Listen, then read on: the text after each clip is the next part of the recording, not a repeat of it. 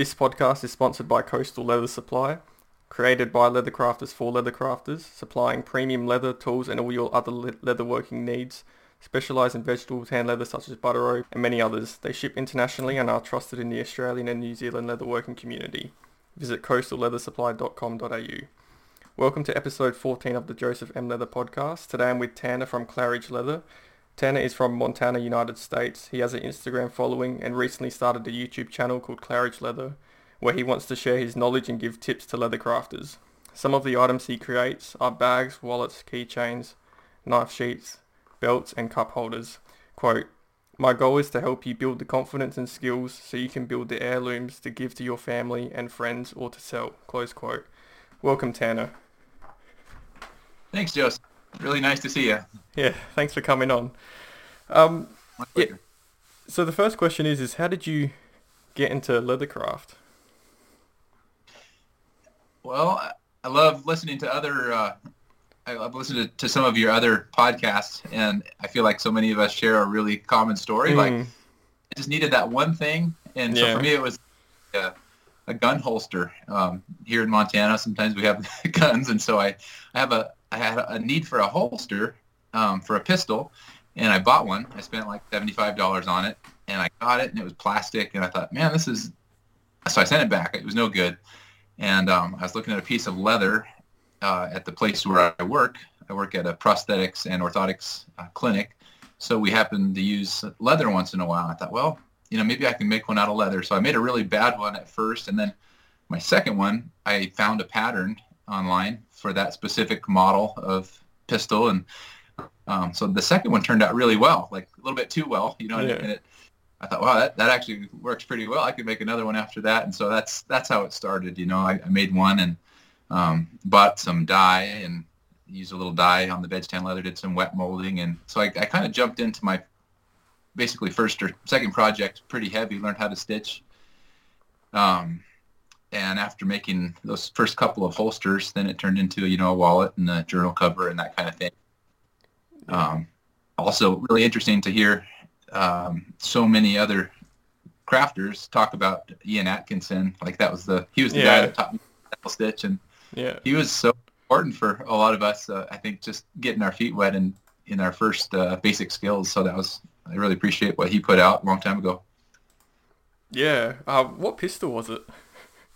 It's a Glock. Yeah, I thought a Glock. Glock 15, yeah. Yeah, that'd be alright. My brother shot one when he was in Yeah. America. No. Well, what was that? Oh, yeah, it was a Glock. Excuse me. Yeah. Getting myself mixed up. Yep. Wow. Yeah, because I've seen guys when they make the holsters, they get like the blue pistol, like it's not a real pistol, but they can use it Yep. to mold. Yeah, I have some friends here who are full-time holster makers, and they just Yes, do I know. amazing Yeah. work. They're craft, but or slice of craft. Yeah. Yeah. So what year was that? I have to gauge it by how many kids I had when I started. I can't. I think it was 2016, 2015 maybe. Yeah. Yeah, right in there. Yeah. I know it's I go back to this 1,000 times every podcast. It's like, yeah, when I talk to people it's like pre-15, or it's like you're like the old breed of like leather crafters. Yeah, it's like Ian Atkinson. Like I remember I learnt from him, and it's it's amazing how far it's come. Right, and it's amazing how many really good leather crafters have only been doing it for a little while, Yeah. and have kind of, just have really got a knack for it. And granted, I only really see people who are on Instagram. That's where I see the bulk of the other people's work. But yeah, it's really fun to see people pick it up and run with it. And Yeah. I'm sure there are people who have been doing it a lot longer, but Mm. maybe just aren't as visible, of course. Yeah, it's fun to see this community really grow. Yeah. Was the holster, is that like the one where you slide on with your belt? Like one of those ones? Yep. Yeah, okay. Yep. Do you still use it, or? Yeah, and I've made quite a few since then, for a few to sell or to give to people, or but I don't sell them anymore. It's just Yeah. I started making purses instead. I think there's a lot less liability selling a purse than a gun holster. Yeah. So, yeah. So how did you refine your skills from that? I think that I know that I'm a perfectionist in some ways. Like, I really want to, I think I inherited that from my dad. Like, if I'm going to learn something, I want to learn a lot about it so that I don't do it halfway. And that is definitely to a detriment sometimes. But so each project, I would really take my time and research. Like, if I was going to make a knife sheath, I would try to scour the forums on the internet and like get the best tips I could at that time. And sort of, so I made a lot of things, just one after another, and a lot of things were for other people who just asked for this or that. And initially, it was a lot of veg tan and wet molding and things like that. So I really I feel like that's sort of the analog version of, I mean, you learn a lot of skills when those things, as far as burnishing and having to dye your own leather and finish it. Other leathers you don't have to dye or finish, but doing that, you just get a little bit bigger scope of what it takes to treat the leather and things like that. So that was a really good experience. I really feel like every project, like almost every project, has been a build, like an accumulation of skills. Like, I try to tackle the next project that will include like at least one more skill that I haven't tried yet. Even if it's a similar, if I'm going to make another knife sheath, maybe this one's going to have an inlay in it, or it's going to have a snap on it, or just one more thing that I haven't tried. That way 80% of the project is kind of comfortable, but there's still something to be added that I can sort of stretch myself. So I think that, I didn't just keep making wallets or holsters. I think if somebody said, hey, could you make this, portfolio or whatever, I think I would usually take it on at that point, just because I was really eager to try new things. So initially I said yes. Yeah. Do you like custom work, or do you like making something and then trying to sell it? It depends, if you're asking what I like, I do like making custom things. And I'm sure we'll kind of get into this, or we can get into it now, but kind of my whole journey started on the one-by-one custom things, just like most of us, and that's really fun and can be really gratifying. But I was listening to your podcast with Jesse from Lost Penguin, and could really relate with the way he talked about it, just that you can only do that so long before you really reach a bottleneck in your time, especially with the family. There just gets to be this breaking point where I couldn't sustain that. It just wasn't worth all the late nights just to try to keep up with people orders and it was not it became my top priority, but it should not have. I have a family and a job, and Leathercraft just really overshadowed that, and I just stayed up too late. It wasn't a healthy balance for me. So doing that custom work, I think I really learned a lot through it, but really had to reevaluate and sustain this. I need to think about ways to either make it more, well, both make it more manageable time-wise and financially. Yeah. What with like holsters and all that, what sort of thickness of leather do you need? Generally, I would use either 6 to 7 ounce or 7 to 8 ounce for holsters, and that's just veg tan tooling leather. Like Herman Oak is really good for that. Yeah. Okay. So what made you decide to do your YouTube channel then? Really, it's the same thing. It was the desire to kind of keep up with things, but I just found that I was really limited in the time that I had extra on top of my job and my family to give to Leathercraft. So I would maybe make a post or something, kind of, I've been pretty involved on Instagram, and then if I get a number of direct messages all relating to the same subject, I think, oh, it's worthy of maybe making a post on Instagram about, but Instagram's not a good place, not a great place to archive those kinds of things, Yeah. how-tos and things. However, like I found that over the few years I have been on Instagram, I would like really not be shy just about posting things like the process and finished products as well. But a lot of times it's just things on the workbench and, a little a tip that I have found to work or learn from somebody else, or things that I would just want to pass on, or a mistake I've made. And I found that those are the things that really attracted conversation, and people really seem to gather around and kind of chime in, and that became really fun. And so over time, the Instagram for me has become less of like, well, I don't have anything for sale just because I don't have time to make anything to sell. So It's really become like, here's the process of what I'm currently making, and let's talk about it. And that just became January 1st this year just became like the turning point for me, where I said, why don't I just start a YouTube channel where I can archive this, and then anytime somebody says, hey, do you have any tips on this?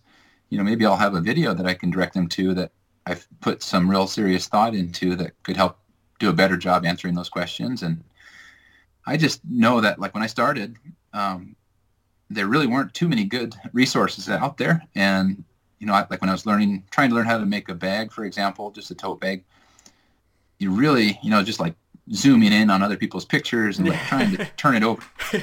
Yeah. That seemed done, and I still do that. But I want to make that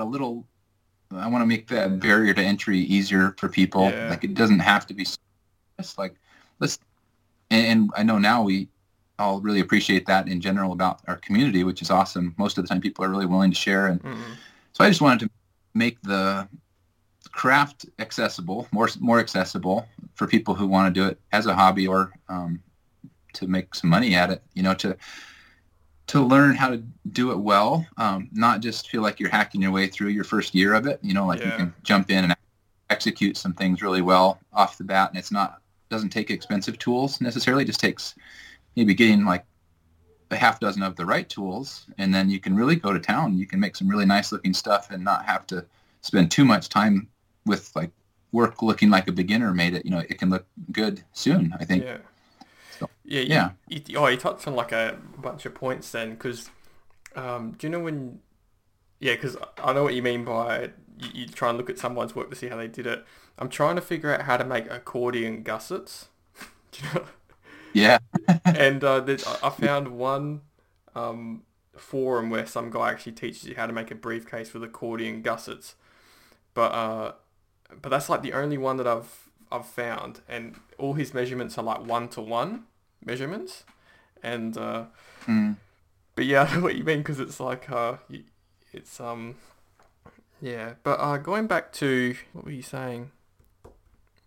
Do you know when you were saying about how the leathercraft became, you were sort of like hitting a ceiling, so to speak, because like with time, your family and that sort of stuff. I'm starting to notice that now as I'm selling more things, and I'm selling things at, you have that crafter's guilt of like, of not selling it at what you should be selling it, but you're sort of selling it underneath what you should be selling it, because it's, you don't want to I don't know, you just want to sell it, but you'll make like a little bit of money, but not as much as you would be making if you sold at full price. Anyway, one of my oblong punches, the ones where you do the belt loops, that got warped. And because it was a cheap one, and I've had it for years and years, and that warped. So I was looking for like a new oblong puncher, and so I looked on this website, and I was thinking, well, I may as well get like a good one, because so this doesn't happen again. And I think it's like it was £55, so whatever that is in Australian, probably like, I don't know, $70 or $80 or something. And I was thinking, like, I'm selling my work less than what I should be, and now I have like problems like this where a tool will break or something like that, and then I'll have to, you sort of, you're not helping yourself, if that makes sense. Like when you, right? Yeah. So. Yeah. And right, you're paying maybe for your time and maybe for your materials, but you're not paying for your business or for your food, you know. And, in talking with or in listening to Don Gonzalez, the saddle maker, he's got, and he on his podcast he's got some great thoughts on this, and he helped me think about that in a little bit different way in terms of not only charging a price that's good for you, but also even thinking about charging a price that's good for the community of leather crafters. Like, you know, just you gotta pay for. Well, I'm not a full-time crafter. Yeah. So there's a fee for someone who's just doing it on the side to charge less, because it's, you know, it's just for fun, kind of, you know, to make a little money. But it can, for one thing, you should charge a good fair price, you know, a good healthy price that allows you to stay in it and stay motivated and have fun. And then also just it helps the rest of the community, you know, the guy who is trying to feed his family. If you charge a price that helps raise the the awareness among the consumers, like, you know, a good tote bag is going to cost this much money, you know, whether you buy it from me or from him. And it helps kind of make it seem like that guy who's actually doing it to try to feed his family, he's not outrageous, you know, in his prices. He's really doing what it takes to run a business like that, you know. And the rest of us can look at that and think, well, I understand that, although it's not my primary income. I kind of understand where that's coming from. So not only just to pay for the leather, which is an easy route to go as a hobbyist, you know, just want to charge people what it takes, you know, for the leather and maybe a little time. But you know, thinking about it from the perspective of somebody who's actually using it as a way to provide for their family, it takes a lot more than just time and materials for that. You know, they got to think ahead for tools and rent and food, and, you know, it changed the way I thought about it a little bit. Yeah, I know. It's amazing, because when you pick up on all these things as you go along, and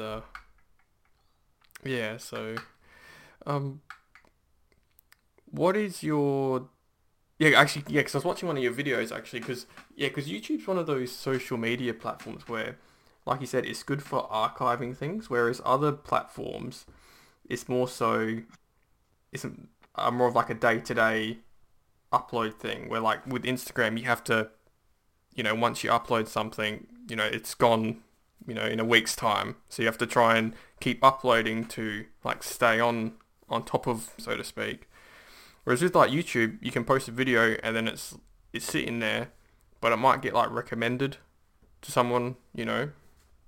Someone might be watching a video, but your video's been up there for like a year, but it might get recommended to someone. So yeah, that's the one thing about YouTube. And I remember I was watching your saddle stitch video, and I was reading some of the comments, and people were like, wow, like, this is such like an in-depth you know, guide to saddle stitching. So yeah, it's I realize that I'm, you know, in comparison to other people who I consider like more legitimate leather crafters, you know, like where I kind of sit or picture myself in the scheme of leather crafters is like kind of rugged, practical, good, simple stuff. Kind of approachable, like in both the type of work that I do, but also the finished product. It's not like so exotic and unattainable. So I'm not making like the high-end luxury handbags and things in my view, nor am I charging for them, but I do try to make them nice. But all that to say, like, I'm not hand stitching with an awl, you know, like a lot of the other guys do and things like that. So when I teach a saddle stitching video, I guess I try to communicate it in a way that lots of people could pick up and like make a quick improvement in doing their first wallet or their 10th wallet. You know, it's like, wow, that really, a light bulb just came on. It's not like you got to really take that next step and then you're using the awl and things like that. It's kind of not a hack or a shortcut really, but, you know, it's a way to make nice, clean stitching. Yeah. It's just funny. Like, it's just funny. It's like the little hacks that people come up with. Well, not really hacks, but have you cut up your blue jeans yet to make a strap? Oh, actually, so I actually I went to an op shop, and I went to like the jeans rack, and I just got a pair of jeans. I don't know how much they were. Oh, no. And so but I haven't used the because Martin did do a video where he actually did on Instagram, and he used Okay. like masking tape to tape the jeans down, um and every time I'd do it, the jeans would like pop up. Like I think it was like not very good masking tape that I was using, Oh, okay. but I'm not. Yeah, that was a pretty cool tip. Yeah. So yeah, the what is it? The metal polish compound. Yeah. Yeah. Auto. Yeah, I looked it up. Yeah. Yeah. Did they have? Autocell. Yeah. Yeah. Or do they actually have some in? I think it's made in America actually. That stuff. Yeah, I looked it up. It didn't. I looked at a hardware store. They didn't have it, but I saw where I could order it Oh, online. So might have to do that. I should buy bulk AutoSol and sell it to people That's overseas. right. Yeah. So yeah, what's your favorite thing about teaching leathercraft? And do you think this is probably the sort of one? Would you want to do one-on-one teaching? I love one-on-one teaching, which is really why I started the YouTube channel, because I can't physically, in terms of time and location, I can't do one-on-one very often. Although if somebody's in town, I like to have them in the shop and things. But just since that's not possible, I almost enjoy it as much to make a video and then have people, like almost every day somebody will send me a picture of a tote bag that they made, like, hey, I watched your video. I tried my first bag and I gave it to my wife and she loves it. And That's that's cool. like so rewarding because Yeah. it like unlocks that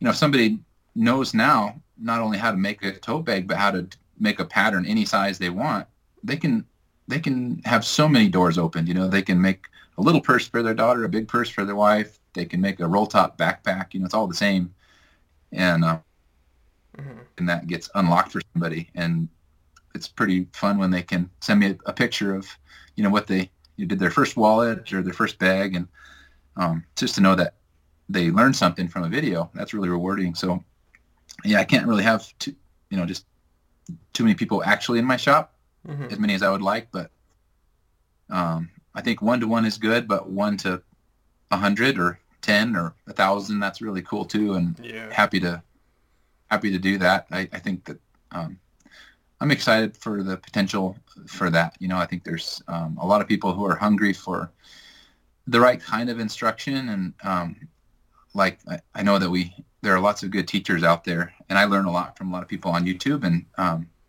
so the things I'm teaching, I know there will be some overlap, but I also know that we learn differently from different teachers. Yeah. Like in high school, a few different math teachers, for example, and you may just learn better from one math teacher than another. And everybody's got their own kind of fingerprint in the way they teach and what they have to bring. So I feel like although there are other teachers out there, like hopefully what I teach connects with the right people. So I think that's what makes me excited about it. Yeah. You should. Yeah, because I remember the one thing that I would like to learn how to do is, do you know, I'm looking at the picture on your Instagram. Do you know with your briefcases, you don't actually use the buckles to open it. You use like the little clicker like underneath the thing.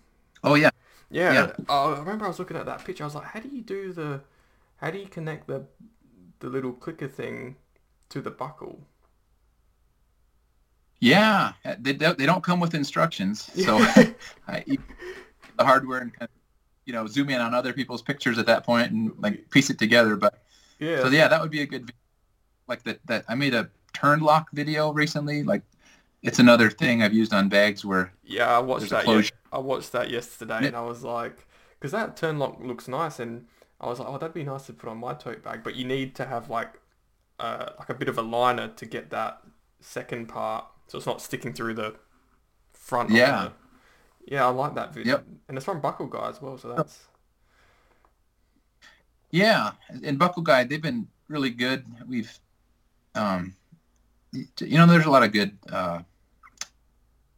distributors and vendors who just seem really gracious, and like they understand I think they appreciate that they can't always make videos for instruction for all their hardware. Mm-hmm. They make a lot of really good hardware, but I think it's a little bit of a pinch point where they can put the hardware up but can't always explain exactly how to install it. So Yeah. I've talked with them about, opportunities to show that, like those are the things I use anyway. So it's fun for me to, help explain kind of how they work. And Yeah. so that's been cool. But yeah, with the tuck locks, like on that briefcase, I was talking to a friend who has a bag, and I was just about to make mine, and he like stopped me and said, dude, you have to put tuck locks on it, because I have one. It's a great satchel, but I hate doing the buckles every time. So Yeah. I was that little tip. So he like urged me right last second.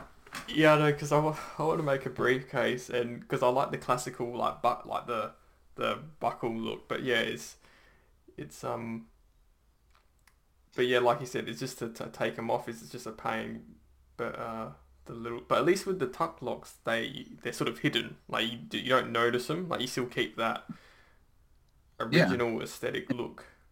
They're just hidden away. and the strap in the same old way, but yeah, it's a nice touch. I think it's a good option, Yeah. and it's not hard to do when you have the hardware in your hand and look at how it goes together. But Yeah. Yeah, definitely do a video on it, because I just like you zooming in on it and it's like, how does he get the yeah, oh, is it like a separate, oh, so instead of linking that bar, oh, I see how you do it. Yeah, okay. So like the bar sort of acts as like a like where the belt loop should go, where the belt loop should hold, you put that tuck leather over the top of it. yeah, yep. Okay, that mate. Okay, no, I know how to. It's not bad. Yep. Yeah, that's a good idea actually. Do they just come in the antique looking color, or can you get the solid color like brass looking? Yeah, Buckle Guy does brass, antique brass, nickel, maybe even black. Hmm. At least 4 colors, I think. Yeah. Actually, I'll ask you about that briefcase while I'm here. What sort of leather do you use for that? So that was just straight up Herman Oak Yeah. edge tan tooling leather. Those were. It was a really nice hide. It was I think it was 7 to 8 ounce. It was a back, so it was just a big, nice piece of really solid leather.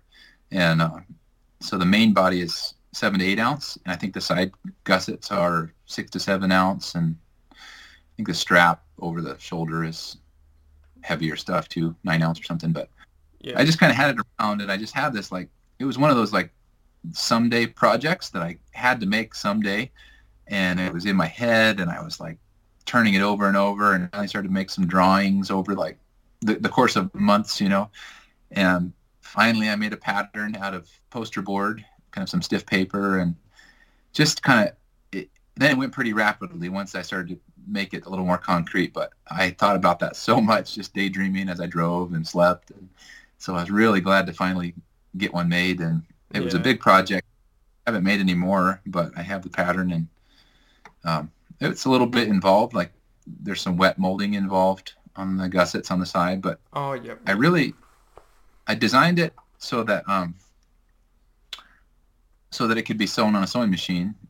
Hmm. I kind of intended to stitch it by hand, but then we had a baby right then, so I just found that I would probably never get it done if I was going to attempt it by hand. So I just was able to do it on the sewing machine, and it worked out really well. I kind of designed the radiuses and things around the capabilities of the cylinder arm sewing machine I have, and it worked pretty well. So Yeah. that was encouraging. Yeah, I like it because it kind of looks, because I like that traditional English looking style, and it kind of looks like that, which I like. It kind of has that, yeah, that's sort of still that traditional look, but it's sort of a bit Western at the same time. Yeah, I really love the look of those. What do they call them? Lash tabs. Those little squares that the Oh, the yep. two straps come through. Oh, yep, yeah.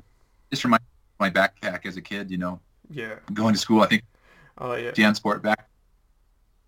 So that's something I'll always love to see it on other people's stuff, and I Yeah. kind of like to include it when I can. Did you have to put like a metal bar through the top of it, like to, or did you just No, no? the leather is heavy enough. I think it may be even 9 ounce, but it's just real firm tempered. So I thought about that, but there's basically two layers of that. There's that kind of strip along the top that's also Oh pretty heavy, so yeah, yeah, it really holds it quite well. yeah, yeah. I stitched that tote bag that I made by hand, and it's like Yeah, the different angles I had to stitch it was just like absolute like the improvisation that I had to come like the improvisation that was used in stitching some of the sides was just like I didn't even know you could with a having a pole with like a clamp like with a little paper clamp thing yeah, holding using tiger but you thread never, to and hold then you finish. yeah Yeah, that's great. yeah so yeah if you have you thought about selling the pattern to Well, that bag. that leads me, yeah, it's a good question. Right now, I usually just I hand draw my patterns, but my big push right now, kind of in conjunction with the YouTube thing, um, when I say push, like I guess a short-term goal is to get savvy on Adobe Illustrator so I can make good patterns to Yeah, provide. yeah, I think it'd be a nice way to include those. I have a few patterns that are digitized, but I'm just not efficient enough yet on Illustrator to be able to do that very well. So when mhm, I am, that would be a pattern I would think about selling or maybe modifying a little bit so it could be a little more transferable. yeah, Out some of the real, tricky, not that people can't attempt tricky things, but, I made my own mold for the wet molding portion of it, stuff like mhm, that. It would to be able to, yeah, not have it as but yeah, I really want to make some more patterns that, to offer or, digitized patterns I do have already. Cause I look at it two ways. Like I think the best thing in the end is to teach people how to make their own patterns. I really like that. That's a good thing for everybody. And it's rewarding for them to learn that new skill. But at the same time, some people want to, I know that I learn a lot by working through somebody else's actual pattern that's mhm, already been established. So yeah. yeah, definitely want to get, that's something I want to do this year for sure. Yeah, yeah, because you can and you can always edit the pattern as well. Like if you buy a pattern, you can just add, you can take things out and change the design a bit. So, um, well, that leads me on to the next question. So, how have you found the leathercraft community? It's been awesome.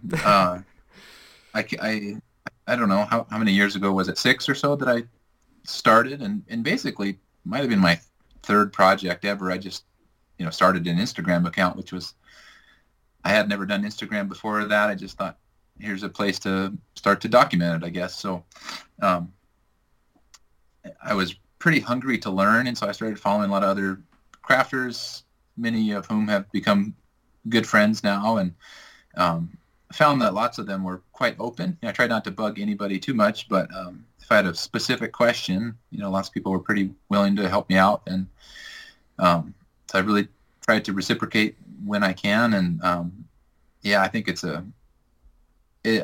really neat when somebody is new to leathercraft and is really surprised by the kindness they find.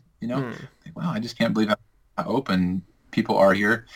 And I think that's a good thing. I think largely because it's not a full-time thing. I feel like it's kind of the dessert that I get like some days, at Yeah. the end of sometimes it works out that I get a little shop time, and something that I realized is kind of funny that if I'm in the shop, lots of times I'll listen to a podcast or something, but what I found is like usually the podcast will end, and then I'll find it's like 2 hours later and I'll be like total silence, but I haven't even noticed because it's just I just love it. I think I'm just like a kid, the creative especially if you're working on a new pattern, like it doesn't matter if there's a podcast on or anything. It's like that type of time is so rare for me, that yeah, I just absolutely love it. Yeah. Nothing I'd rather be doing, and it's so nice that it can be done in the hours where just about everybody else is asleep. I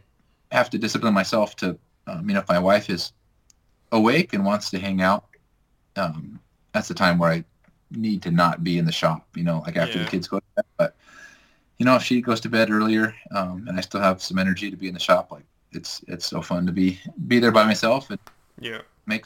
Yep. So, because you were mentioning Parker's video, he gave you a shout out. That's sort of where I came across you, because Oh. So why do you think he did that?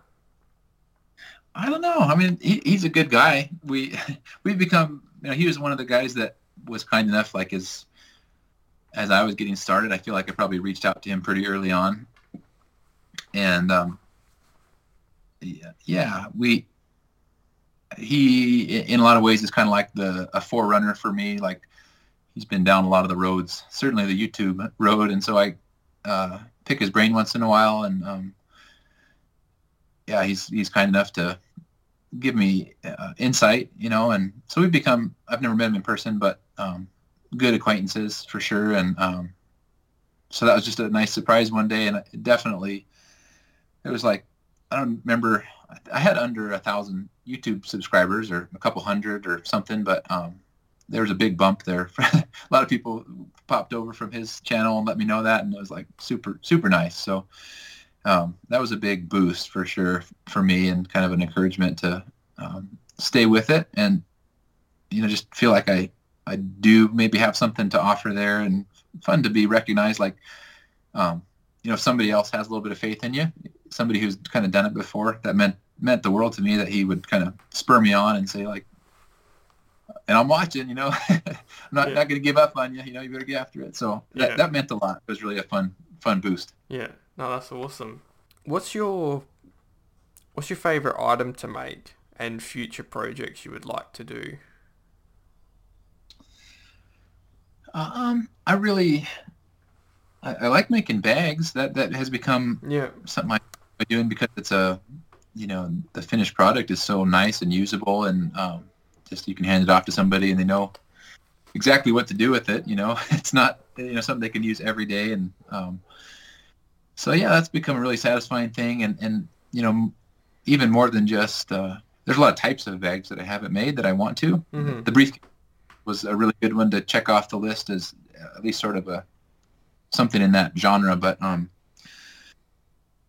there's just quite a few others, backpacks and things, and canvas and leather together. I just have a lot of ideas that I follow a couple guys. One guy is a Russian fella. Not Less or Equal is the name of his account. It's all one word, Not Less or Equal. And his work is just absolutely stunning. Like, it has those classic traits. Like everything about it is classic, but at the same time, just totally modern. Like, I don't know how his brain works, but he executes really well. And every time I see that stuff, I think, man, I would love to just spend some time working on things kind of like that. So, there are a few people who really inspire me in bag making. And I have a friend locally, actually. He's a master tailor, and he makes all kinds of things, clothes and things, but he also makes shoes, like really cool, totally handmade shoes. Mm-hmm. And he has offered to, teach me how to do that, or at least help me make a pair or two. And that would be when time permits, that would be a really cool opportunity, because shoes are something that I've always been kind of fascinated with. And it's one of the same. You can make a pair of shoes for yourself, for your kids. That's pretty neat. Just today, I put a video up of making a pair of booties for our baby, who's just turned 1, and that was a fun video to make. And it was my first pair of shoes ever. It's kind of like, it's sort of a intro to making shoes. Baby booties are fairly easy, but fun to come up with the pattern and make a pair. My goal was to make them before she started walking, so she could walk in some shoes that I made. And just really fun to jump into that. But yeah, doing a little more legitimate job at making some shoes would be something I'd Yeah. love to do. Something. Yep. Yeah, that's the good thing about black baby shoes. They're sort of all the same size when they're babies, so Yeah. it's like a one size fits all. Yep. Yeah. It's a fun project, and it just like one of those times where it's just fun to be in the shop. Like I've never made that before, so I wonder if I can. And you kind of work through the process, and I think a lot of times you get close maybe on your first attempt or halfway there, and kind of iron it out. But yeah, it's just I don't have time to do a lot of custom work, but you know how fun it is when you do, and you can just take the time to do one Yeah. thing and hopefully do a good job. Yeah. Yeah, I'm watching that video now. You actually use the tape to go over the shoes. That's cool. Yeah. I think people do that, on a shoe last, Yeah, that's yeah. Yeah, but the I never, pattern. yeah. And I just thought I might as well kind of, it just sort of was an idea on the fly, and versus just coming up with a pattern from scratch because it didn't have a last. And so it worked out really well. They fit good. Yeah. What did you use for the sole? Did you use a thicker leather? Just the same. Okay. Yeah. Just, my thought was to kind of like overbuild them, which was a pain at the end when I tried to turn them right side out. Now I realize why they use thinner leather on those Yeah. tiny. But yeah, so you won't wear through those soles anyway. It's about. I know you're. Uh, do you talk in ounces of leather? I know you do millimeters, but Yeah, 5 ounce. yeah, I know. Yeah, I think 5 ounces, 2 millimeters. I can get a chart up. Where is yeah, so fairly like almost like it's what I would use on a bag or lighter weight tote. But it ended up being a pretty thick little shoe to turn right side out. But they're cool. It was fun. 5 ounce? She has. Oh Oh, yeah, 5 ounces, 2 millimeters okay. of leather. I'm trying to do a better job, throwing out some millimeters in my videos. Well, that's the thing. You can always just Google a leather Right. thickness guide. So That's right. Yep. actually, yeah, actually, I remember I did see a girl. I went to this market, and she was actually making baby booties, sort of what you made, and I'm pretty sure Yeah. that you can just use the normal leather for the sole. Like you don't have to use like sole leather because um yeah, I don't think you need to use yeah. Yeah. My daughter we have 4 kids, so they've all gone through the baby booties and stuff, and yeah, they all seem to be pretty good to go on just the same, Yeah. fairly thin leather. But Wow. That's cool. They actually look quite nice, the shoes. yeah, they turned out. I'd be proud to see her around town. Yeah, They, you could sell that could be a thing you could sell at the market you're gonna do. You could make some of but those. yeah, the thing is, they're a hassle. They're pretty hard to make, really. Um, I have to. Yeah, but you're right. That would be pretty fun. And you don't have I you want to don't make. you don't have to do left or right shoes. I don't think. I think you can just have them the one. Yeah, I did. Do a kind of a left and right, Oh but yeah, okay. it doesn't matter. Again, Yeah. he's not going to complain. You told me about the kind of boots you have, right? I Yeah. forgot the type of sole it's got on them. Goodyear. Stitch sole. Yeah, good. They have a Goodyear welted. Mm-hmm. So Cool. yeah. Yeah, I've had a lot of fun. I got a message from a place called Nick's Handmade Boots Mhm. a year or two ago, a couple years, and it turned out it was a guy that I went to like middle school with in high Oh school, wow. and he's the manager there now. So, um, so we got together and just had so much to talk about. Now that we're kind of happened to both land back sort of in the leather world. He's Yeah. working in this boot. They make heavy duty work boots and some casual boots, but just a couple hours from here. So, they supply boots for the wildland firefighters and just real neat, Yeah. cool. So I got to visit the factory a couple times, and how it's just so fun. It's like the best field trip ever for a leather worker to see all that. And that's really got me going, wanting to make my own someday, but fun to kind of connect with, I'm sure it's similar in Australia, but We're proud to have things made in the USA and Yeah. fun to see really good stuff made just, nearby here. So, yeah. Yeah. Yeah. I know what you mean. Yeah. That's why like the boots that I have, a lot of people buy them. And it's interesting as well because like you look at like the American boots and they're, uh, yeah, like every country has their different type of boots. Like you have like the lace up sort of boots, whereas more Australians have that Chelsea boot slip on. Like the ones Yep. I got on the RM Williams, they're like a slip on boot. I remember I was on Weaver's Weathercraft website, and this was like ages ago when I was buying tools, and I was like, yeah, I'll get something that's made in America. It's like, That's because right. it's, it's usually like like it's well made, and yeah, I think the wing dividers that I have, they're they're made in America, like OS Born, I think they are. Yeah. Yep. That's the old Yes, school. yeah. Yeah. So it's like, yeah, got something made in America. It should last. Yeah, it just does, Yeah, it's a, well, this is yeah, that's the thing. Like, uh, yeah, actually, with that canvas material, whereabouts do you get that? Because actually, I was looking up that guy. What was that guy that you like? The not not. less or Yeah, I like how he does that canvas with the leather. It looks quite nice. the place I have bought canvas and I haven't bought a whole lot, but sometimes you run into the issue of having to buy a certain quantity, a minimum quantity, ends up being a lot more than I would ever use. But there's a place called Big Duck Canvas. Hmm. You can buy it by the yard there, so that's a nice service. You can kind of Yeah, dabble without ending up with way more material than you need. So yeah. Do you need to have a sewing machine? Because I I'd don't. say it's a lot better. Yeah. Yeah. It'd be easy with a sewing machine.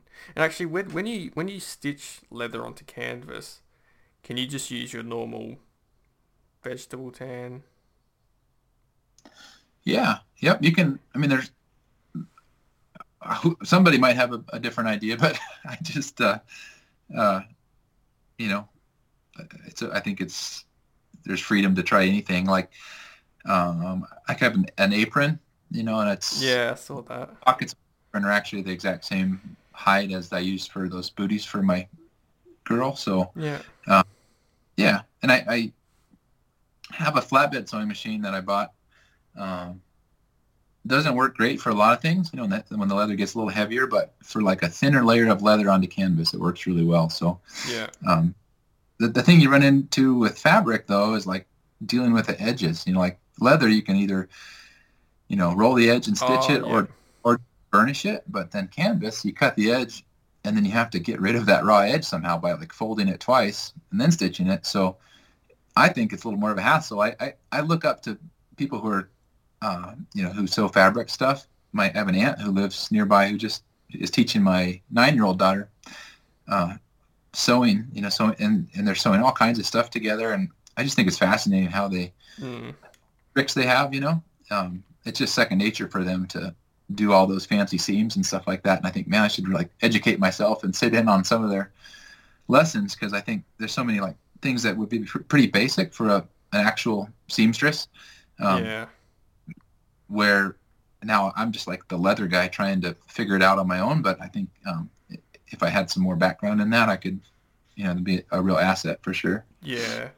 Yeah, that's the thing because even seamstress is just like another art within itself. It's I think my mum's auntie, she was like a seamstress and she was just like remarkable apparently. Like just the things that they can make is Yeah, it's so cool. And so I have a book that I just got from Tandy Leather, which is like it has some different bags in it, some patterns, which is something I've never done is looked at actual patterns that other people make and tried to work through them. And so I think it'll be a cool exercise because there's, lined bags, which I've never done a lined bag, hmm just a drop in, like a bag within a bag, and you sewed the top and with zippers inside and just stuff that like I haven't known how to do it. So I haven't done it. I don't really like to do it. I don't like a lined bag personally, but it would be cool to have that skill just because it's never a bad thing to learn new skills. So I'm kind of excited. I think with my daughter, we're going to work through some of those things together because she's got a lot of good new skills. And so, yeah, we'll kind of go through this pattern book and maybe make some of the projects in there together so we can both learn. Yeah. What leather was that you used for the baby shoes? It is it's from Tandy Leather. They call it Montana Sides. It's a vegetable tan leather, but it's Okay. it's kind of a soft tempered. It's quite soft tempered. Yeah. It's not like a tooling leather, but it's a vegetable tan. It's if you ever seen like Horween Dublin or something like that, it's kind of like that. A little softer temper though, but it has kind of a waxed finish and a real nice color to it. Mhm. Yeah. Yeah, because I want to make an apron, and it's like you don't use like vegetable tan because that's too stiff. You can use it's like a retan or something like that. But I don't know where do you get like a retan from? Because it's kind of, I don't know how do you, because there's chrome tan and then there's vegetable tan and then because I'm more of a I'm more of a Yeah. vegetable tan kind of person, Well, but it's pretty muddy, yeah, it's, pretty fast. But some of the leathers I like. Yeah, in the vegetable tan realm, some are softer tempered just because they're tumbled yeah, or milled, or just treated differently. But I think a lot of the I don't know if like Horween makes anything that's straight chrome tan. Most of what they make is like a veg. If it's not veg, and it's a veg retan like the Chrome XL and Cavalier and stuff. yeah, And those are awesome. Yeah, I don't know. I'm a little bit more familiar with. I only just this month got my first Italian veg tan hide, the Vachetta from Buckle Guy. It's an oh yeah, olive green double shoulder, so I can't wait to. I'm going to make a clutch out of that, and I don't know. It's really beautiful, but I am very all that is brand new to me. Anything from Italy, so yeah, there's a lot to learn about that. yeah. Oh, yeah. I hope you have yeah, I've looked at their Fuchsia colors Buckle Guy has. Yeah. No, that's awesome. Are you gonna do it lined, the bag, or the little clutch? It'll just be a small, like a wallet, like with a little zipper in it. Yeah, Yeah. So no, not lined. It's just pretty simple. yeah, Yeah. yeah. I made it recently, like a week or two ago. I don't. Yeah, it's whatever the most recent clutch is that I put on Instagram. It's like that. It'll just be green. So Yeah. yeah. Okay. So what kind of leather do you use? Well, my from the beginning, at the very beginning, I used a lot of the just vegetable tan tooling leather, and Hmm. that's nice because you can do just about anything with it. You can, make it whatever color you want. You can stamp it or, dye it or tool it or do whatever you want. But I've sort of gotten away from that mostly because it's just not the kind of product. I don't like to do a lot of tooling and stamping and things like that. Generally, it's fun once in a while, but or if I'm doing like a holster or a knife sheath, it's Hmm. good to have it around.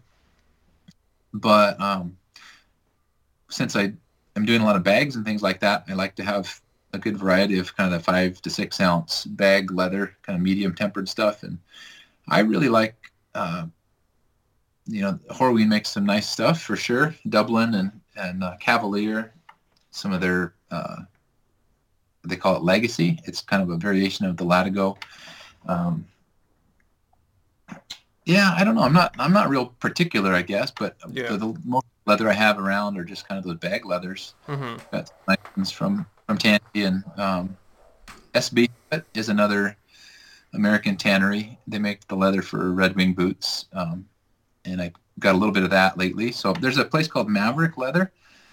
Um, I don't know if you've seen them, but they sell overstock and seconds primarily of lots of the big tanneries, and so you can often find really good deals on hides that have some blemishes. Yeah. Kind of from the beginning, where I would go to get some exposure, get my hands on some leather that I probably couldn't afford otherwise. Hmm. Um, some of the nice Horween leathers and stuff. So you buy it, and there might be a portion of the hide that's unusable, but you can at least make a bag or something out of it. So Yeah, I or an apron. Be good with an apron. so yeah, a friend who's a knife maker called. He wanted to make his own apron, and he asked where to get some leather. Um, so he went there and got some Bison Chrome XL, and it made the coolest apron. Just like a black Bison. It's kind of a real neat texture. So yeah, a good deal on a hide like that. It's hard to know where to go. So sometimes I like going to the thrift store, and finding some deals on things like that. So I'm always a little bit thrifty. I don't want to sacrifice like the quality of the leather in things that I sell by any means. Like the what I sell would always be the best quality, but sometimes on a hide that is sold as a second, you get rid of the portion of the hide that's not usable, and you can have a lot of the same. It's the same. The rest of it is the same quality. So Yeah. Maverick Leather is a really cool place. I like to. They offer some really neat stuff sometimes. Yeah, I'm looking at their French calf burgundy. Glazed French calf. What's kip? It says veg tan calf kips. I don't know exactly. Besides that, it's kind of a soft, thin. Yeah. I don't know the origin or if there's something real specific about it. I have to look it up. But Yeah. the leather that I've held, which is just very little, was real soft tempered and thin. But I'm not sure if it's all. Yeah, so looking at I heard from somebody that it was from a young cow, but I can't figure that out. Yeah, I think it might be. So Horeen seconds. Oh yeah, so they got Brisbane Cavalier, Chrome XL, Derby, Dublin, Essex, heavyweight. So what would be a good apron? Chrome XL. Well, Chrome XL it's a heavier feeling. It's packed with a lot of oils and waxes. People sometimes like it in things like boots and things. It's real weather resistant. If you plan to get, it's probably be the kind of leather where you could wipe most things off of it. If you got glue on it or something, it might just wipe off. Versus a more dry feeling leather. Yeah. The actual weight of the hide, like if you were to put it on a scale, it's pretty heavy because it's got a lot of oils and waxes in it. Yeah. So it's got good pull up and things, but that's nice. Cavalier is cool. It comes in some nice. It's a lot like. Yeah, I'm looking at Cavalier now. It would be awesome. Comes in some neater, some different, more bright colors, and it's got usually really amazing pull up. Yeah, I'm looking at the English tan. It's like tossing up between the dark. Oh, it's like the cognac or the English tan for an apron. Yeah. I have the English tan hide here. I haven't done anything with it yet. It's a little bit yellowish looking. Yeah. But yeah, it's super. I really like the feel of it. It makes awesome bags. I love the feel of it for bags. Okay. Kind of a round feel. It doesn't like crease.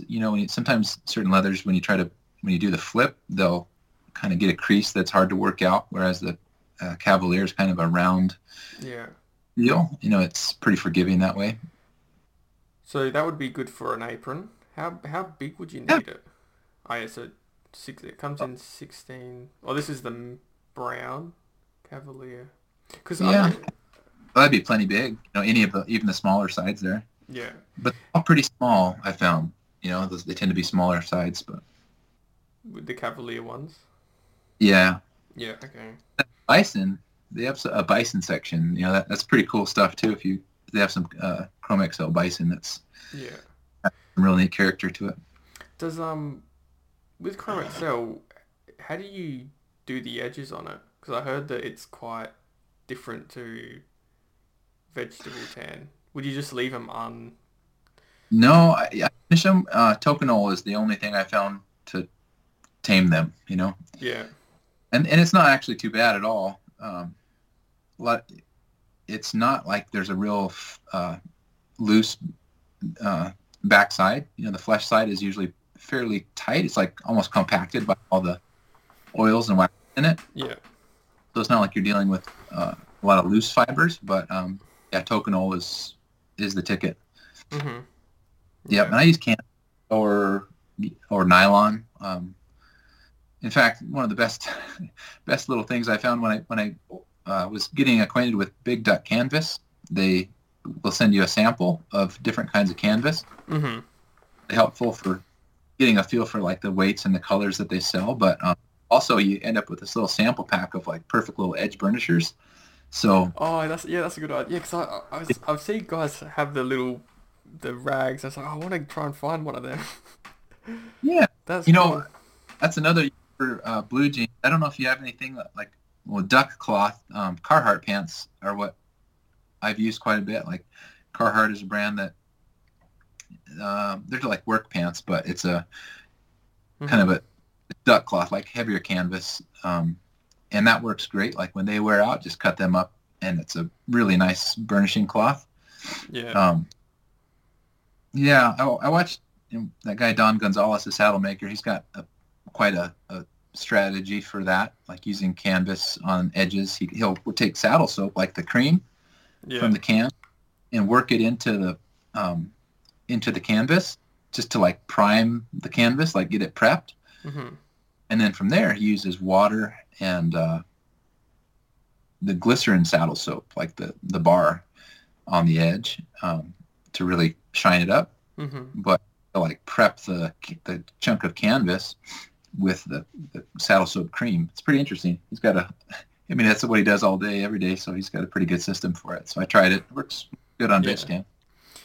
What thickness of canvas do you need for the? Because I'm on Big Duck's website. They got the seven Oh, ounce, ten you're ounce. shopping. Um, so the waxed canvas I've used is 10 ounce. It's like if I wanted to make a bag, that's thinner than I would want for a bag.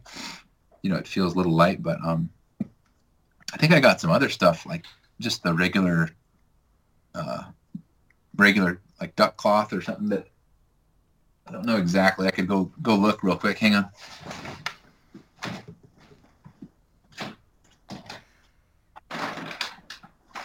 Wow, it's so much cheaper than leather. Just looking at the prices. Yeah, I don't know. I can't kind of forget. Um, but 10 ounce is good for an apron. Probably a little thinner than I would want for like a tote or something. Yeah. Yeah, on the thing it says, our 10-ounce cotton canvas is the most popular weight for making cornhole wrap bags. Oh yeah. Don't know what that is. Oh, Handbags. cornhole. So I don't know if maybe you have a game that's similar, but it's one of the best summertime barbecue games. Okay. It's like horseshoes. Like you stand at opposing ends. There's two of these boxes that have a hole in it. It's kind of like a carnival game, but Oh yeah, yeah. you use top beanbag or the corn. You can fill it with corn, and that bag full of corn goes into the hole. So they call it cornhole. Yeah. But yeah, it's a great game. Yeah, I'm seeing pictures of it now. How far do you have to stand back from the to throw it? It's a ways. I don't know if it's 30 feet or 10 meters. Sorry. Yeah. Yeah. I guess when you don't have access to horseshoes, like, it's a better way to do it. I think you should forget leathercraft and pioneer cornhole on the continent of Australia and Yeah. change forever. Have you have you played Two Up before? I think it's Two Up. No, no. Um, it's actually fun fact is I'm pretty sure if I'm correct, it's actually illegal. Yeah, it's actually illegal to play this game, Oh, really? except on Anzac Day. Oh, wow. So yeah, so it's legal to play Two Up on that game. No It's way. only on that day, and so I remember I bought a Two Up kit when I was like, so ages when I was pretty young. But yeah, it's two pennies.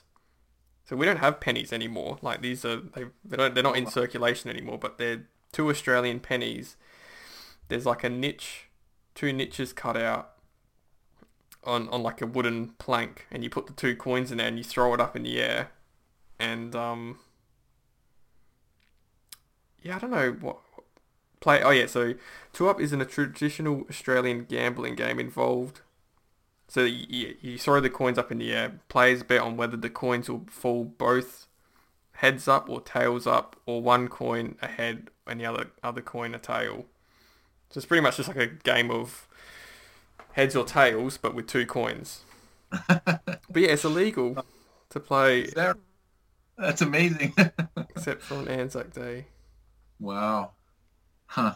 Yeah, so it says Two Up is outlawed on every day besides Anzac Day because it's considered an unregulated form of gambling. Wow. Licensed premises can host the game only on Anzac Day and only provided they donate all proceeds to charity. Oh, wow. So there you go.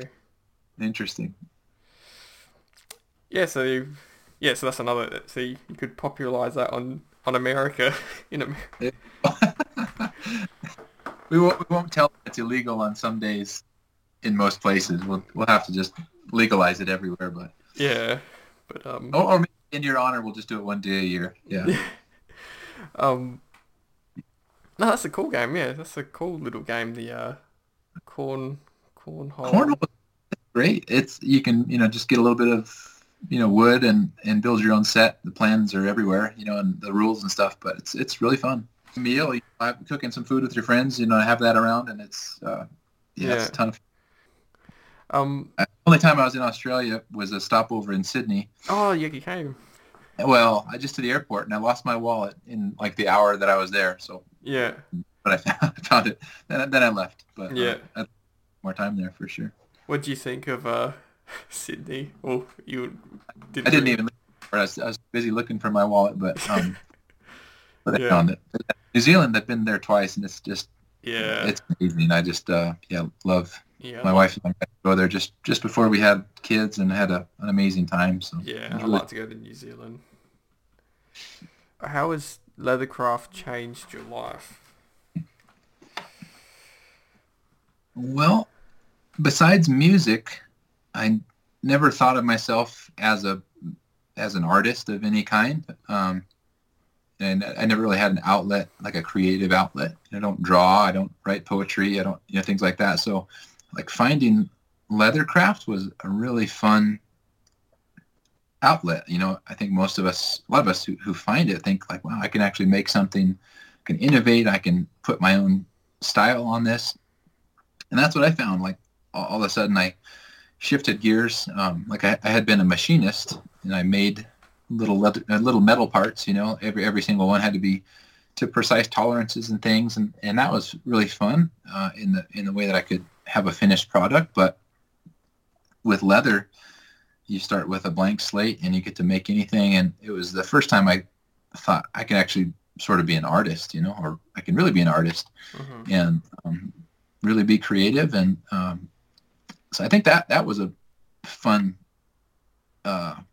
that's an aspect that really changed my life. Like, you don't have to have gone to school to be an artist. You don't, I can just do this. And sort of gave myself the license, I guess, to be creative. And it's been a really fun process. And now even more than just the Leathercraft itself. Like, I didn't ever think of being a YouTube person.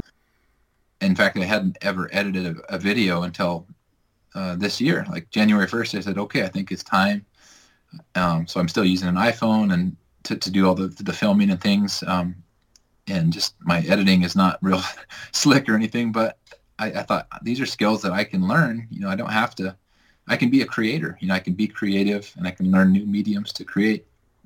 So I think it was Leathercraft that helped me see that. Like I can try new things and I can, sort of put myself out there even as a creator. Well, Yeah. what do you use to edit your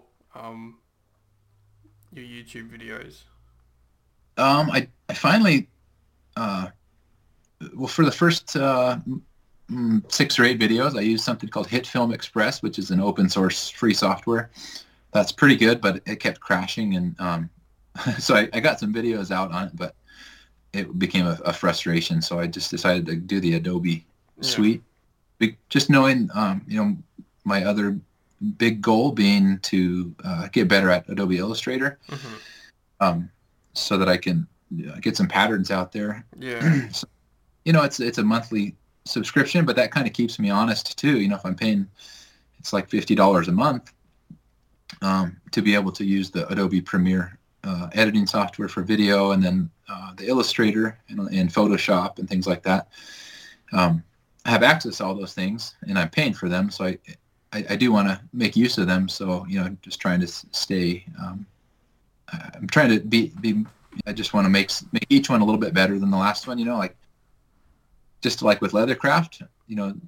The first project is the worst project. And that's okay. You got to kind of get it out of the way. Yeah. And it was pretty intimidating with video to start because I knew it would be pretty ugly to start with, but that's okay. You just got to start somewhere, Mm-hmm. and then improve one aspect of it, just one little thing on each one, and it's going to get better over time. So Yeah. I wasn't too about the editing. Like it's coming along. It's not flashy, but it's fine. But I look forward to learning a lot more about that. Yeah. Oh no, that's awesome. Yeah, because I remember when I made my first wallet, it's like, do I need to have a qualification to make something like this? Right? Yeah. Yeah. You can do it, and then you finish it, and you actually use it, and it doesn't fall apart. It holds all your stuff, and you just made it. And Yeah. yep, that's Yeah. How do you not get bogged, like, I know I mentioned this before, but how do you, because Leathercraft can be very full on, like you can get very obsessed with it, like, leather, because you have so many choices of leather and thread and tools and all that sort of stuff, and other people are making things. How do you not get overwhelmed and sort of put leatherwork aside and focus it, like, because leatherwork isn't the only thing important in life, obviously, but yeah, how do you step away from it and just, yeah. for me, like we were talking about, my it's down there on my list of priorities. I'd say it's way up there on my list of passions, but it's quite a few notches down on my list of priorities. So there have been seasons of my life where I've been able to spend a lot more time doing it than I do now. But right now it's like, well, like I had mentioned, I had gotten really heavy into it and decided I'm going to kind of go into production and make some items to sell, kind of have in stock and inventory. And I got, I spent so much time, so many late nights, to the detriment of my family life and my work, that put the brakes on, and slowed way down. I've had a couple of those instances where I just have found, like, I found myself getting kind of overboard, and just have to evaluate, like, where do I want this to be on my list of priorities, and if it's number 5 or 6, that's, I'll establish that, and then I evaluate, like, where is it, and in terms of the amount of energy and time and thought that I am devoting to it. And if it's any higher than where I need it to be, I have to make conscious choices to kind of downgrade it, demote it to where it ought to be. And that's healthy. I need to do it. And thankfully my wife is really good at helping me know that, helping me set boundaries, because she's my priority and my family is. So, she supports me doing it and wants me to be doing this kind of thing, but also is really helps me keep perspective on the rest of life too. So. Yeah.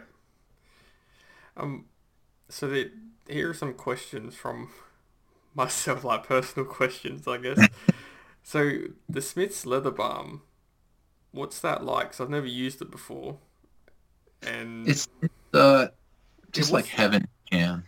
what's in it? 3 things: almond oil, cocoa butter, and beeswax. Okay. So it's real simple, Yeah. and it's just kind of as an experiment. It's all I've ever put on one pair of boots I have.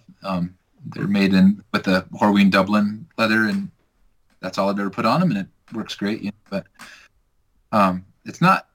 I think part of the part of it for me, Shane Smith, the guy who makes it, has become a really good friend, and he makes a great product for sure. And I, bought his product long before I knew him personally, but now knowing him, he's a guy I just chat with regularly, and just is a really neat, encouraging friend. And I think he's that kind of person to a lot of people. But so he makes good product, and he's just a really good guy too. So I think he's made a good brand and a really nice natural product that you can basically use as chaps, on chapped lips or your hands or your bag. It's just a nice product.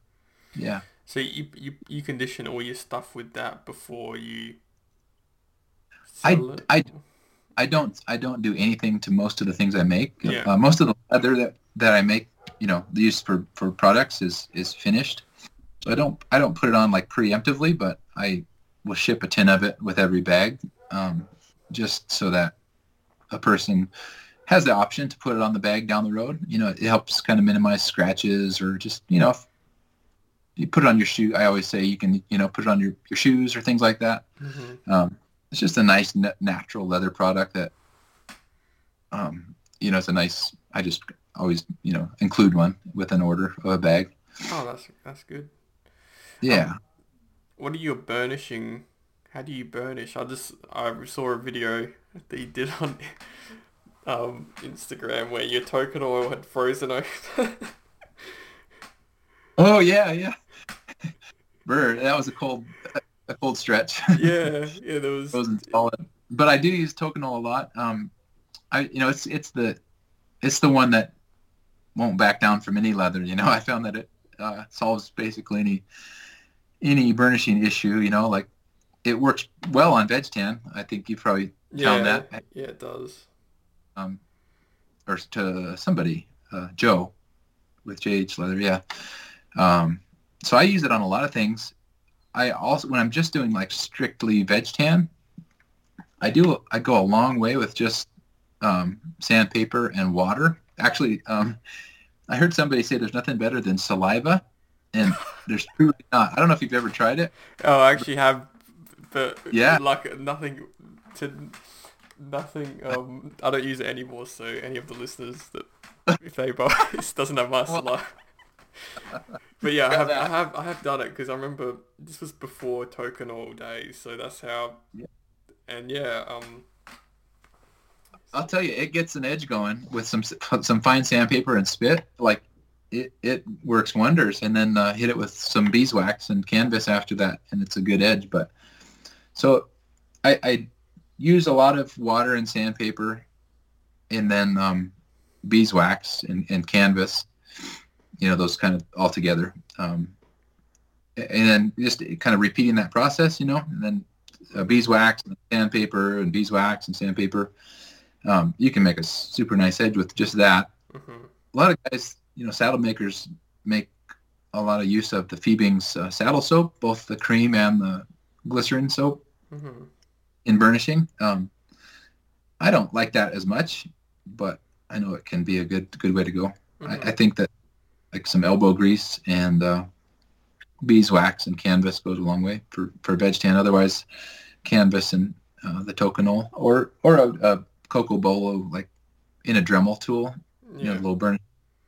That works pretty well, but still I like the canvas and just being able to kind of work it, and as you burnish, you can kind of mold it with your fingers with the canvas. Yeah. I want to get some of that canvas. So something else that kind of works well is like a Cordura nylon. It can generate some heat, just a little of that, and so that works pretty well as an alternative canvas. But so you couldn't use denim? Denim works okay. That duck cloth pants work better than denim that I found, but denim would probably work if it's kind of a stiffer denim. Yeah. Yeah. Okay. So yeah, why is it with burnishing you have to like sandpaper the beeswax off again? Well, I think it's more of like you're creating heat, and you're knocking those fibers down in there. You're kind of like melting things together, Yeah. as well as just sanding off the high spots. Okay. Yeah. Oh, yeah. Yeah. Yeah.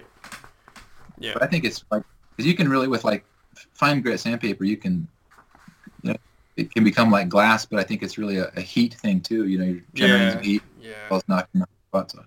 Yeah. What are your hobbies outside leathercraft? I love mountain biking. Oh, really? I love riding bikes, and that's, Yeah. If I have some spare time, not with my family. With my family, we like to go hiking and things like that. Yeah. And just, of course, I play with the kids a lot and go swim in the lake and stuff. But mountain biking is probably my favorite thing to do if I have spare time with friends when the weather permits. Does it snow where you are? It does, yeah. Yeah. It snowed today. Oh, really? It's springtime here, so it kind of, but it snowed in town, and then in the mountains nearby it did. Yeah, can you do skiing where you are? Yep. Yeah, there's good skiing. And then that becomes the places where we go mountain biking. Actually, on the ski hills, there are some trails too. But yeah, my brother was in Whistler. Oh, yeah. And it's like skiing in the winter, mountain bike in the summer, and yeah, he loved it. Oh yeah, so you're just near Canada up there. So you're next to Idaho. Oh yeah, we're in fact, my wife is from a town north of here that's just actually on the border. Yeah. Yeah. Wow, it looks like Canada. It's sort of that border between US and Canada. Actually, with those lakes, can you? They're fresh water? They wouldn't be salt water. Yeah, correct. Yep. Are they? Do you have much buoyancy when you swim through them? Not like salt water. Not like the Dead Sea, I guess. But no, it's a strange fact. We live on a big lake. Like if you look at the northwest part of Montana, there's the biggest lake in that. I think it's the biggest lake in the state, or Flathead Lake, and that's the water we drink. We filter it, but we pump it from the lake to our house, and that's our drinking water. Yeah. Not that it's that pure in and of itself, but the house where we live is like an old place where that's what was set up initially. So it's kind of odd thing that we drink the lake water, but can you go down to the lake and drink it if you want? I would not drink it. Just drink it. I wouldn't mind getting a mouthful if I was swimming or something, but it's a old lake though. It's a good fresh. Yeah. And so I got two. Oh, actually, this was the last one of the last questions, and then two of them from the Instagram post. So with that skiving machine, I know we spoke about this before the podcast, but just say you cut it to 2.5 millimeters, and then if you wanted to cut it again, it couldn't cut because it was stuck on 2.5 millimeters. Is that true with the electric ones, or are they completely different? Yeah, that's the same. Okay. There's so the presser foot is at a set distance above the blade, and so the bell knife is always spinning, and a feed wheel that feeds the leather in toward the knife, and there's a so it's it's just to the side of the knife, so it's feeding it in as you're pressing on the pedal. But the thing that's determining the thickness of the skive is the presser foot that's coming down from above. So the distance between the presser foot and the knife is what's going to be left over after you skive. And that's the same. So like you said, if you run it through once and you try to run it through again, there'll be nothing left unless you adjust the height of the presser foot. Oh, so if you skive it and then put it through again, it'll cut even more? No, it won't. It will have. Yeah, it will have cut everything. You need to lower the presser foot if you want to take another slice. Oh, yeah. Okay, yeah. Okay. Yep. How often do you have to sharpen? Well, I'm almost ready for my first sharpening. Wow. Sharpening. Yeah, I haven't It's fairly new to me. So it was one of those tools, kind of like a sewing machine that I wanted for a long time, but just took forever to Yeah. finally. I'm really thankful to have it now. But I haven't had it for too long, and during the time that I've had it, I haven't actually made too many things on it. Made a couple bags and stuff. Yeah. So I haven't really put too many miles on it yet. So Yeah. it's probably due for a sharpening though. So Do you have like the different stones, like the little because you got like the main stone that sharpens them. Do you have like the little polishing stone that you have to like put on the? there is one, yeah, Yeah. and I Okay. haven't done. Oh, that's cool. Yeah.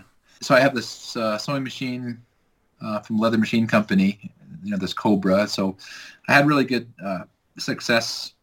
One of the reasons I went with that outfit is because they are kind of known for having good customer service. It's not, if you have an issue with the sewing machine, you can actually talk to a person. Hmm. And so Tandy now is selling those machines through that company. So anyway, got it from Tandy anyway, and Yeah. it's been a thing so far. And yeah, they make one that's heavier duty than this. It's meant for heavier leather, and it has a top feed and a bottom feed, like something that'll actually pull the leather in, like a roller on the top and the bottom. Whereas this one only has one on the bottom, so it doesn't quite have the same ability to pull heavier leather through it. Hmm. The one with the top and the bottom feed will have a little bit more muscle to feed the leather in. If it meets more resistance, it's going to be able to pull thicker leather through, Yeah. take a heavier cut. But this one's great for what I've used it for. Yeah. Yeah. I'd like to have a skiving machine. Is the are the parts easy to find for that one? Like if you have a blade, if you have to get a blade or something like that.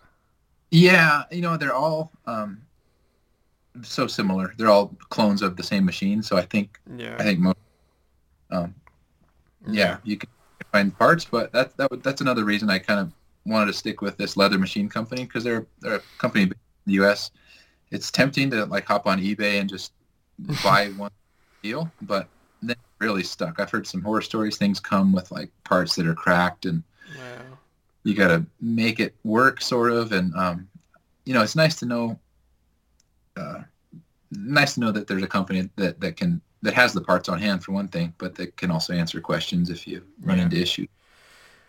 And if you do like to say if you have like a card pocket or a square like you can skive the full piece of leather. Like you just go through one time, then go through the next.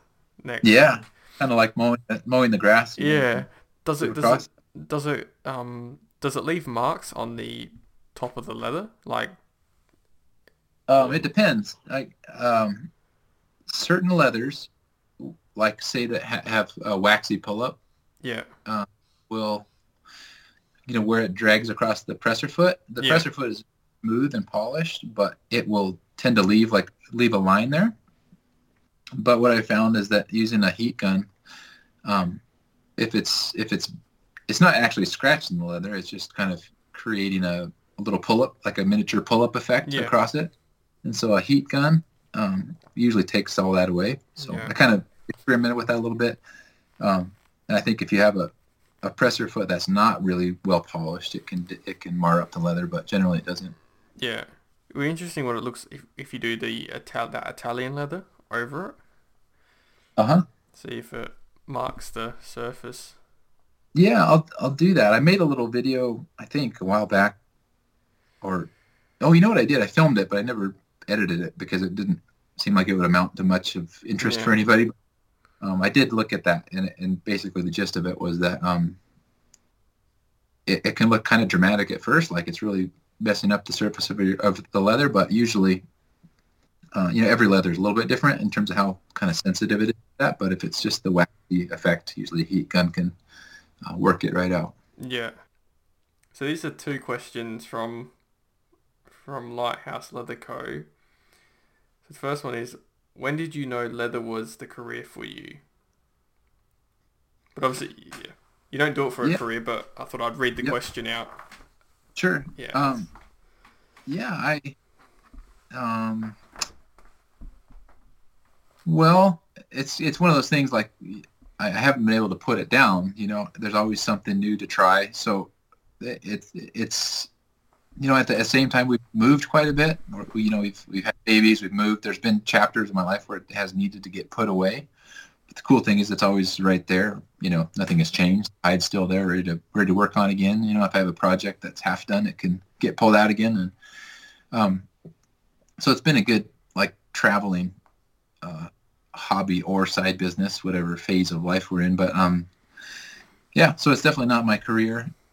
Maybe someday, but most likely not. But it's always something that will be able to pay for itself. I can always make things to sell, and if times are tough, it's always a way I can help support my family. Like even now, I through making a few things to sell, but the YouTube, there's potential to make some money there that is just a nice supplement for our family to be able to do swim lessons and piano lessons and things like that. So yeah, that's a real blessing. So yeah, not a career, but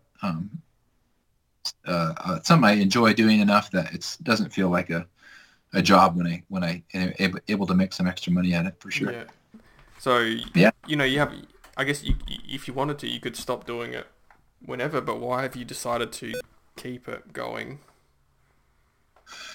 Well, I feel like there's so much yet to, like I've learned so much already that I want to keep building on that. Like I could just as easily start doing woodwork, for example, if I had extra time.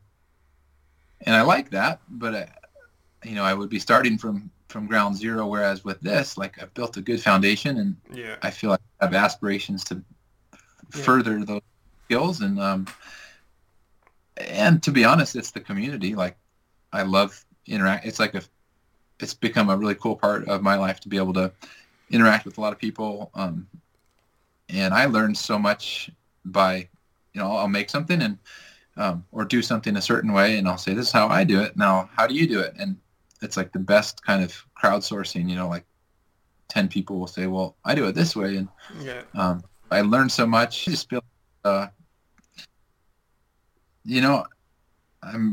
feel just really blessed by the community that is around. And like if I were to switch and do something different, I'd be not only leaving the craft behind, but the community too. And, that's a real, I don't know which I really like more, I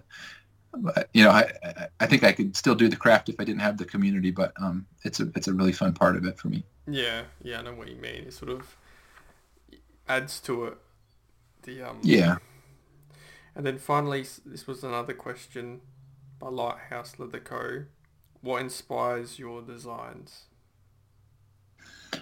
I think that nature does, as we were talking about a little bit before, but I think that you don't see in nature, you don't see colors that don't go together. You see colors that perfectly go together, like browns, and even when things get more colorful, like a patch of wildflowers, for example, they're all different colors, but they don't clash. They go perfectly together. I just see evidence of God's good design in not only like the colors, but the patterns, the designs, the proportions in nature.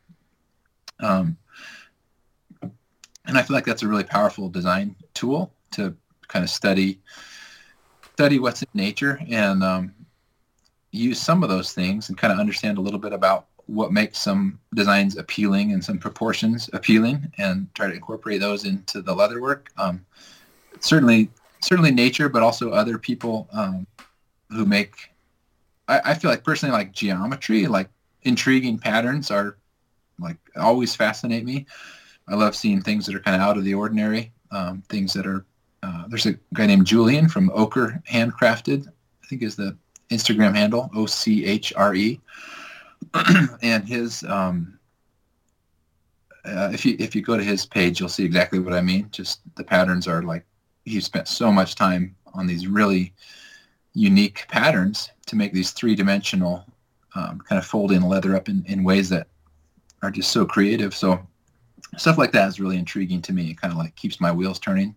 So maybe not repeating the same thing that everybody else is doing, but like looking at new ways to use geometry and just creative pattern making to try something new. And yeah, those kind of things really inspire me in the design. Yeah. Actually, I like when you mentioned about looking out in nature and how things don't clash. I was just looking at like my window then to find something in nature, and I saw there's like a tree, and it has like obviously the leaves are green, like a dark green sort of thing, but then there's sort of like a red-ish or pinkish like flower or seeds or whatever blooming next to the tree leaves, and it's like, yeah, they don't clash. Like, I like when you said Yeah. that. Well, it just looks good. So I think, if I'm picking colors like a two-tone, bag or something like that, it can just like look outside on the ground and see two different leaves and like, oh, those will go, like this green and this brown. Thanks, Tanner, for coming on. I appreciate it. Yeah, my pleasure, Joseph.